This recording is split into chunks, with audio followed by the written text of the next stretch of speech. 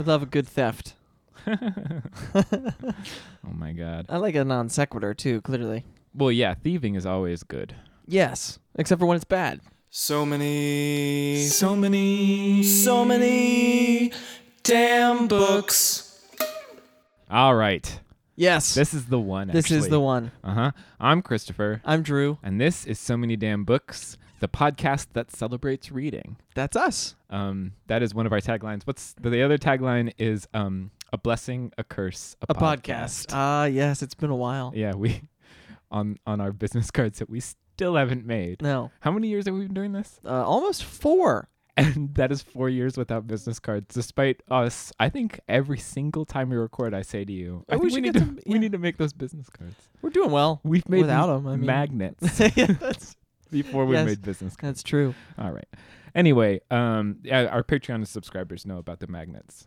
Be a Patreon subscriber. We really appreciate it. Even $1 a month on Patreon really helps us out. Yeah. You get cool stuff.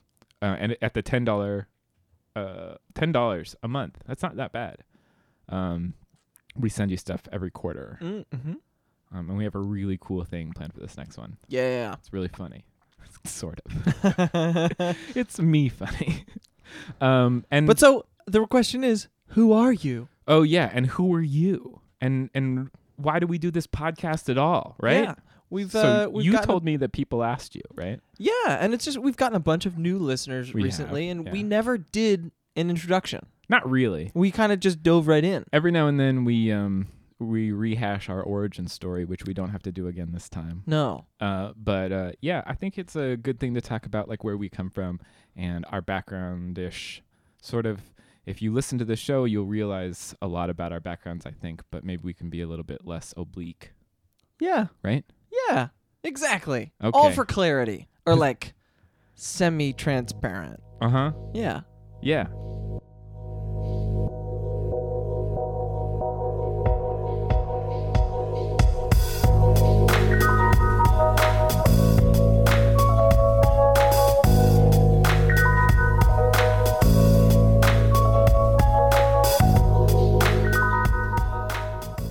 Here's a question for you that I think is a good place to start. Great. What is this whiskey? Oh yeah. Okay. So for the drink, Yeah. for the drink today, whoa, topsy turvy town. We both decided that we would like what our go-to drink is, Uh-huh. and mine is just the standard 10-year-old Talisker single malt Scotch whiskey. Nice. Smoky. It's a little briny. Yeah, it's really good. It's a little glassy. Yeah. I don't know what I mean by that, but I mean it. I do mean it. It's one of the, you drink it and you're like, yeah, I see that. Mm-hmm. And then And then what do you got? So I make this drink all the time. I call it puttanesca, which I was just looking up the origins of this. So I had the lemony snicket definition in my head, which Uh-huh. is just like making a pasta sauce with whatever you have. Puttanesca, I guess, means in the style of a whore, is what Wikipedia is telling me. Alright. That's the language they use. I guess I can make that cognitive leap. Sure. And there's some fun origin stories of spaghetti puttanesca if you want to look that up on Wikipedia. But I think of puttanesca as I always have gin on hand. I always have some mixer like Saint Germain Mhm. or some liqueur that I'm sort of messing around with.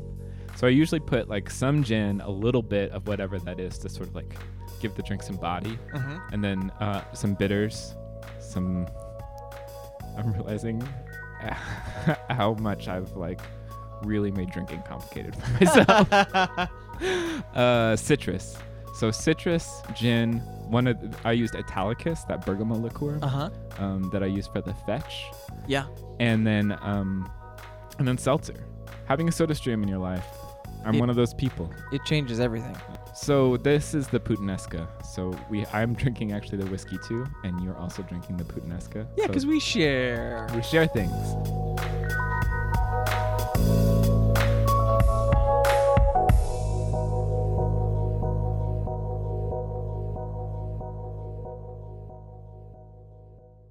We share books.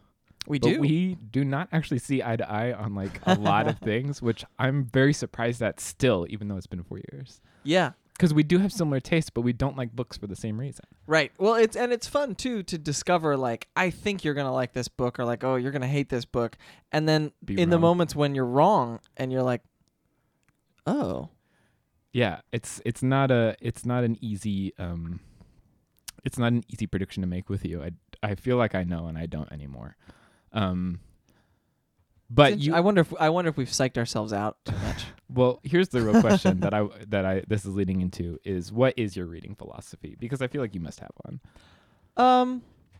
I do. I guess it's a pretty simple one. I don't know that it's necessarily anything flashy or surprising. It really just is. I want to read things that activate my mind in some way, Mm-hmm. and that can be checking out for an hour, and that can be like, wow, I really have to work to get through this, Mm-hmm. and it sort of just depends on what's going on in my life at the time. So can you explain then activate your mind? Because like what book doesn't activate your mind? And you're like, well, like how does that happen? Well, I've been getting better certainly over the course of the time that we've been doing this show, but I've just in general in life, I'm trying to get better about identifying this didn't work for me thing. Mm-hmm. And I think that a book that doesn't activate my mind, it is not to say that book is not mind activating. Mm-hmm. It's just that in the moment, whether it was something to do with what was going on in my life, something like the weather, or just because the writing style didn't work for me, Mm-hmm. it's almost I can tell you when a book hasn't activated my mind because I feel like I'm butting up against the pages. I'm not dropping into it. I'm not carried along. Any of those sort of trite metaphors that you hear about how you get brought through a book. Right. If Well, I feel like I'm running into something, this is something funny I've done a couple times recently where I recommend a book or I know someone read a book that I loved and I asked them what they think and they didn't like it. And then I one of my first questions is, wait, what book did you read before? First of all, though everyone has their reading list, like, before this and after this, I read this book. No one knows that stuff. And people are annoyed at the question. But the reason I ask is because like the last book you read before the one that you're reading, you know, it changes how you're feeling about it. Absolutely. And you chose your book, or at least in the way that we read, you choose the next book a little bit based on how the last book made you feel. Oh, absolutely. And I think that, and let me know if I'm speaking out of turn, but I think this is true for you too. Those moments where you get forced into reading something because of whatever kind of deadline, whether it's a self-imposed deadline or a show deadline, those can be moments. Sometimes it's great, but those can be moments where you're like, man, I just read this thing that makes me want to read something other than this, but I have to read this. And that can affect how you enjoy or don't enjoy the book. Yeah, I'm tired of homework reading. Yeah. In like a very big way, and I think this is something that's happened more recently, maybe this year. Oh yeah. Is I'm like pretty done with like I have to read this, and I have to. Well, so what's your reading philosophy now? Well, I think it's similar to yours. But what I'm trying to do is first of all see if the author is achieving the goals that it seems like they set out, and that's what I'm really looking for. And then I'm also trying to pick books where it seems like the author has good goals in mind. Sure. Thrilling me is a good one. Adventures. I don't know. My reading taste is so wide and varied, and not doing quote unquote homework reading doesn't mean I'm not going to read difficult books. Right. It just means like I'm not going to for a great example, Exit West. I'm sure that's a great book. I'm absolutely positive that that's a great book. I'm not interested in the subject matter or the writing style. Right. So like a lot of people loved it and it was pressed into everyone's heads. It won a bunch of awards and it even crossed our path in a way that we had to talk about it critically. Yeah. And I still was like, no. Yeah. And it's a little bit me being obstinate, but it's a lot like I, am looking at my over 250 books that I own that I haven't read yet. Over 250. You guys. And I'm just like, I'm never going to read all of these. And I get more books almost every day. Yeah. Yeah, I just handed you need to- 3 I when you need walked to- into my apartment. I need to be more discerning Right. about what I open books. And so it's really funny though. I'm saying all this and then I'm going to be reading something so silly. Let's do What'd You Buy? Oh, yeah, Actually, let's that's do a it. good moment. Yeah.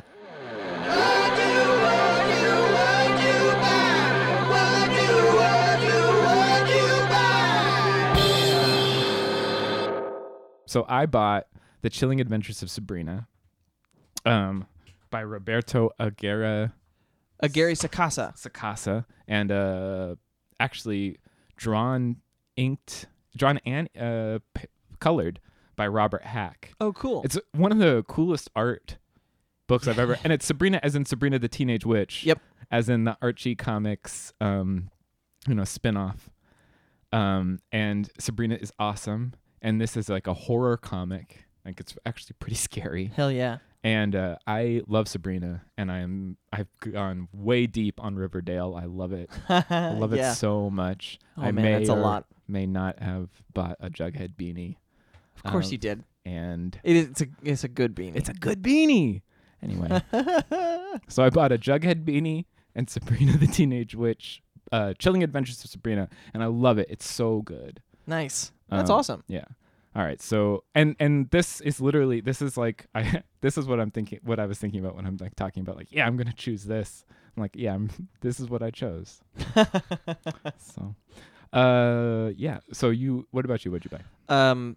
It just a week ago ish from when this episode airs was St. Geordie Day, which my fiance and I celebrate. Oh yes. So Drew and his now fiance but girlfriend Danny and now We've been dating for basically almost as long as the show, a little bit longer than the show. Mm-hmm. Yeah, you were just telling me about her when we first talked about anything. Yeah. Isn't that wild? It's weird.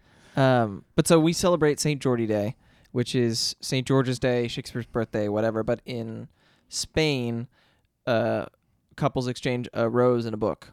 And so Danny got me Descender, the volume 1 of Descender, this comic by Jeff Lemire, illustrated by Dustin Nugent. I know nothing about it other than it's like sort of way sci-fi. Robots have been banned and a young AI like sets off on a quest. Mm-hmm. And then I got Danny Meg Wolitzer's new book, The Female Persuasion. Oh, nice. And I got it at Books Are Magic, and Meg like doodled on the front page and everything, and I was Cool. like, nice. That's awesome. That's a good question. Do you and Danny share books? Like, do you guys talk about the books that you read and then read each other's what you like, or do you read really separately? We do. We increasingly too. I try to read because I'm reading faster than she is. I'm trying to like read in my own stream, and then when she reads something and tells me that she loved it, I try to drop that into my queue as quickly as possible, both to be able to talk about it as like a couple book club thing, but also, I trust her recommendation over just about anybody's. And so if she's like, you will like this book, I'm relatively positive that I will, or at least I'm like super ready to give it a shot. Right. Do you and have we said Sarah's name on the show? I don't know. Sarah. All right. Do you and Sarah do that? Yeah. Well, one of our very first things, and I actually did talk about on the show because I was in. Oh yes. That we switched books. She read the Harry Potter series, and I read Anna Karenina, which a lot of people are like, "Wow, you got the the short end of that stick." But since then, we've still talking about books is a huge part of our relationship, right? And what we're reading, and it's just nice. It's nice to be able to talk about what you're reading with someone that you care about. Yeah, it is really nice. And it's I try not to take it for granted because I've definitely not had that. Right. And said it was fine. Oh wait, but so a question that I have for you, and that it comes up every once in a while on the show, and if you don't want to talk about it, you don't have to. But you read for work. I do. And so what is that? Spend my day reading. What is that like? How does that affect your reading for pleasure? So I'm a literary agent. I'm actually, my title is associate literary agent because I'm still an assistant. And it does affect things quite a bit, more than I like to admit. Yeah. actually. Because when I first started the job, it was before I'd dedicated my life apparently to only reading, talking about, and writing books. And now that's all I do, and it's Right. great, and I'm not complaining in any way, but it does make me a little less inclined to pick up a book when I get home now. Huh. And I think that's not it's probably cyclical. Right. Well, yeah, sure. And I'm reading a lot of slush at work, and it's putting me in a terrible mood, and I'm pretty sure that like no books can possibly be good after you get pitched like some of these pitches. Yeah. Anyway, I'm not gonna not yours if you're thinking about it. And you know, it's an interesting job to be reading just with the mind of like, can I sell this? Right. And I have to be thinking about passion too. Sure. I have to be passionate, and I have to think I can sell it. Right. And that really, you know, it's an important thing that I have to like think like I have to turn that off when I'm reading and not think about like how could I sell this? Yeah. Because I definitely think that it's just like, you know, Kurt Vonnegut doesn't need any help. Yeah. Right. So yeah, it does affect things, but I like that all I do is read most of the time. That's nice. You read a little bit for your job, but less books. I mean, I feel like you're in theater, Yes. and that's what happens. ding. Yeah, when you mention the public. And you know, I feel like that must affect your imagination as well. It is. I mean, it's very strange. I work at the Public Theater in Manhattan, and I started out. I mean, my like theater trajectory is that I started out as a performer, and I in college discovered what producing was, and when I got to New York, I interned in the producing office at the Public, and then stuck around and ended up relatively quickly. I mean, over the course of a couple of years, but I ended up working on our humanities series. So it's funny. I work at a theater, and I have increasingly less contact with the theater side of things. Right. I bring in theater artists, but I'm also like bringing in authors and musicians and economists and politicians and pundits and chefs and whoever to come talk about these things and engage with the theater artists. So while I'm seeing plays, like I used to see theater all the time, and that, on the one hand, that really lit up my imagination because dialogue, I think, is the hardest thing to really nail and feel real. Like you can do dialogue in a heightened way, and that's its own thing. But in a play and in a book, if people are talking and they don't sound like people who talk or who have ever talked, Right. you're kind of like, that's not the point. yeah. And so it'll yank you out. And so more than anything, like it's that. But then I've seen magical things happen on stage, and they allow me to imagine the things that I'm reading. That's what I kind of figured. Yeah. I was sort of thinking, I'm gonna take this back to Harry Potter, Yeah. as everything always does. But I was thinking about I still want to see The Cursed Child. the Cursed Child. I know you just rolled your eyes. But I want to see it for the magic. I want to see the magic on stage because like I just want another little like a little shot, a little hit of Harry Potter magic in my life. The flip side, I was very lucky and got to see both parts of Angels in America a couple weeks ago. And my favorite stage direction of all time is Tony Kushner at the outset, like in the introductory notes, says, it's okay if you see the wires. It should just feel magical. Mm-hmm. And seeing this, like, there are these moments in that play, and I've seen the play a couple of times now, and so it's always like when the flaming book shoots out of the ground, it's so clearly theatrical. Mm-hmm. But there is something about like, yeah, I can see the hinges and I can see the jet of flame, and yet you're transported by it. Yeah. And that practical magic, man, there's nothing like it when you see that on stage. Yeah. I feel like something that happens because of your job and also because of the way that we read is we just, I don't know if this happens to you, but people talk about a book that they're reading and there's a good chance that I've read it. Yep. or heard of it Oh yeah. and talked about it with you on the show or had that author on the show. And it's just like, I think that is one of the reasons. I mean, it's like knowing all the sports scores or knowing Right. like what movies are out.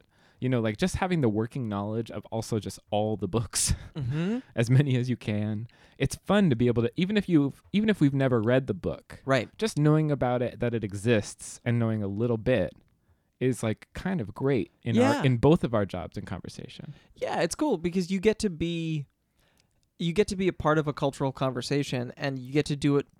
Like, it's nice that we both read so widely across genre and across time that we are able to engage even a little bit and be like, oh, I'm aware of this book, even if you're aware of this book because you know this book and this book and this book. Mm-hmm. I guess that gets at something that I wanted to talk about. Sort of like we have some like driving core philosophies of so many damn books that are elastic, but we think about them when we're booking guests. Yeah. When we're deciding what books we want to read. Yeah. And highlight on the show. One of the really big ones is we really wanted to be positive. Yeah. We liked Isaac Fitzgerald when he took over BuzzFeed Books. He sort of made a splash and said, we're not going to cover books that we don't like. Yeah. Because negative, like, that's the best way to kill a book is to not talk about it. Right. Yeah, I mean, that actually, it does more than negative publicity, because like, hatchet jobs, as bad as they are sort of for the soul, there's also, like, you're going to read that review. You're going to read, and there's a chance you're going to be like, psh, it can't be that bad. Yeah. Or you're going to, like, that author's next book is going to come around, and you're going to be like, I remember this person's name for some reason. Yep. Yeah. Like, at the end of the day, but it's not talking about it, where then it just... Yeah. So we wanted to be positive, and we mostly are. Yeah. You almost always are. I think I can think of maybe 2 times where you've just been like, I need to say how much I did not enjoy this. Thank you. Yeah. Well, I also try to only do that with authors who aren't living. Right. And so that's another thing, is we just really try to read widely, kind of widely. We skew literary. We do. But also, I mean, I was thinking about this the other day. Like, it helps. Thank you, Lev Grossman, for bringing us basically the shtick of our show. Yeah. Because an author who has written the most literary of literary fiction might be like, I want to read this, like, obscure 100-page philosophy text. And it's like, okay. Also, don't give all the credit to Lev, because that was my idea. Was it really? Yeah. Well, didn't he say, I want to read... He said, I want to read Mrs. Dalloway, but and you no, said both. No. I said, hey, we should tell Lev Grossman to come on the show and say we don't want to talk about The Magicians. We want to talk about this Mrs. Dalloway essay that he wrote. Oh, right. And then, through our machinations, we're like, maybe both. Oh, yeah. Nice work. Thank you. You have to give yourself the props that you deserve sometimes. That's true. That's absolutely true. So, yeah, that's another thing that I love, is like turning everyone into readers, like and finding out people's reading, especially authors. I like to know what they read, because I feel like it's a huge part of, Jonathan Ames, our last guest, Yeah. said, like, he literally reads a few of the books and he's like, I want to write one of these. Yeah, which is makes really so cool. much sense to me. Right.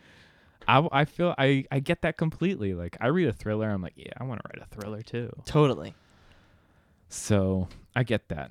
It's neat too, just to see what authors come to us with when we're like, hey, so you're gonna come on the show, here's the deal, let us know, we're happy to help you pick. And it can be fun to pick, because then we can sort of nudge people in a direction, but it's sometimes there are just wildly surprising things where you're like, wow, you wrote this and you want to talk about that?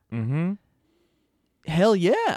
Yeah, I agree. I think I think it's really cool. Like, a really good example of that is when you read A Little Life with Marie Helen Bertino. Because like her book was sort of like frothy and fun and like definitely real, with real stakes and real characters. Right. But it wasn't like A Little Life, just devastation on every page. So that was like a surprising pairing. Anyway, yeah. So do we have any more core philosophies feel like we do. There's stuff that I'm always like, no, we can't do that because of ourselves. Oh, we want to stay. We like that we're listener supported. Yes. We don't have ads. Listener supported. Patreon.com. Well, / I think SMDB. This is a deeper fundamental thing, but I think it's about having fun. Like, you and I will get annoyed at each other about things, or we'll get annoyed at the world, or we'll get annoyed that we have to read this book or whatever. But at the end of the day, we are able, like, this is fun. This is no one's making us make a podcast. In fact, I'm sure there are people who are like, why are you guys still doing this? And the answer is, it's fun. It's fun. Because life should be fun sometimes. Yeah. And this is fun, and we hope you have fun with us. Yeah. Reading is fundamental. That's not one of our core philosophies, but it felt right. No, it felt good. Do you want to say it again, or do you feel good? No, I felt good about it. I like that take. Nice I like that take. In the theater, you don't get multiple takes. You know. Oh my God, we're not in a theater. You know, darling, we don't get multiple takes. All right.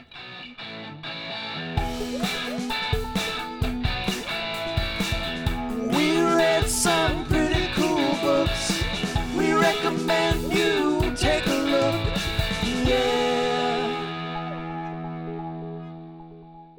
So, did you wanted to recommend a book or talk about like a formative reading experience? I was thinking for our recommendations, and we can dive deep if we want to on this.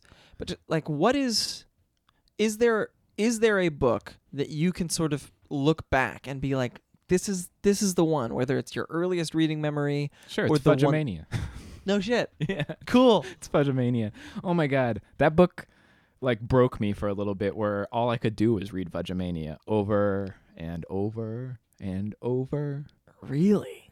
Yeah, I read it at least. I think I was thinking at the time. I have the number 12 in my head. I think I was reading. It was like my 12th time in a row reading it.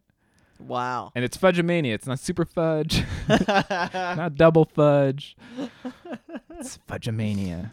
I think it's because like there's like a funny like kindergarten romance between him and like the other 5-year-old girl, and then I started to understand the older brother Pete better, and I also just like I remember that book still. Right. Really clearly. I think it's because I read it 12 times in a row. And like it was also like I was trying to unlock it. Like why is this so good? Like I wanted to get behind it and figure it out and see how it worked. And I felt like the only way to do that would be to watch it 100 times in a row. Read it. I can understand that. Mm-hmm. So that's probably mine. I mean, there are other, of course, Harry Potter. Sure. Of course, I remember Ralph S. Mouse, and just like the sort of magic realism of him like getting on his motorcycle and just being like, it can run and it's fine. Yeah. Or Stuart Little, which is a really weird book. Really weird book. If you go back to it and read it, and it doesn't make any sense at all, and you think, E.B. White, man, you were a freak. So that's gonna be weird. the magnet. So those are mine. I'm done listing weird books now. Do you have one? So I just gotta write this down. You were a freak. I think for me, it's George's Marvelous Medicine by Roald Dahl. Good one, yeah. And it's weird because my memory is, and it is very distinct. I was in 2nd grade, and I had been reading a bunch of Boxcar Children books. Oh, yeah, those were so good. And my teacher was like, I think you should try this. I think this will be a challenge for you. Like, but I want you to put the effort in, and I want you to try it. And I remember feeling like I had to work for it. And at times being like, I don't think I get this. But that there was something there that kept drawing me back to it. Like, I think my life could have taken a very different turn if I had been like, screw this. Reading's dumb. But instead, there was something about that book that just caught me. And I was like, wow, what is happening inside my brain right now? And yeah, there are... Yeah. I mean, all of the Roald Dahl books. Yeah. I think mine that's kind of like that is Danny the Champion of the World. I mean, I loved and reread Charlie and the Chocolate Factory And it's Charlie in the Chocolate Factory, by the way. Yes, it is. Not Willy Wonka, And then Charlie and the Great Glass Elevator. which is a garbage sequel, and I hate it. Yeah, I know. Maybe in the fullness of time I will return to it, but I still look at that cover and get mad at it because I was just like, "There's no chocolate. There is no chocolate. There's yes. no candy of any kind. What a jip." Yes. So yeah, Roald Dahl. That's a weird man too. And George's Marvelous Medicine is like even weird by his standards. Yeah, he's a weird guy. But yeah, and then the doorway opens up and you can go like. There's a thing that Pitchfork does where they ask musicians to do like 5, 10, 15. Yeah. I would love to do that for books. Yeah. Because I can George's Marvelous Medicine, Redwall, and then you like Pern, and you start to sort of build up, and you can get a map of a person Mhm. by the things they read when they read them. Yeah. Yeah.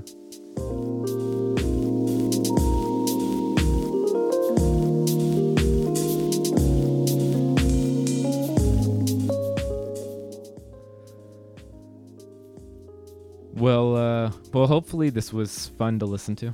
And if not, If we've these got reading. shadows We've all got reading to do. have So. offended, think but this, and all is mended. Oh no, that's And Tempest. Sorry. The clapping. Yeah, at the end where he's like, you got a free. Oh no, they both do it. They both ask you to clap at the end of the play. Just like, yeah, Thank you. It's over Yes, now. it's over. Well, it is over. It is over. Oh wait. People responded to my my primal scream for iTunes reviews. And Oh, yeah. I love it, and I really appreciate everyone who went and jabbed 5 stars, and also that they jabbed into their keyboard some nice words about us. We really appreciate It's it. great. If I haven't seen it, Christopher has sent me a screenshot with just like some exclamation marks. Yeah. It's great. Because I love it so much. So And we love you. Yeah, so we love you, and we will be back in 2 weeks with a really cool one. Yeah. I won't even say who it is. Yeah, we like to tease y'all. Also, we don't always quite know. Yeah. Surprise. Surprise. It's also a surprise to us. Yeah. Bye. Bye.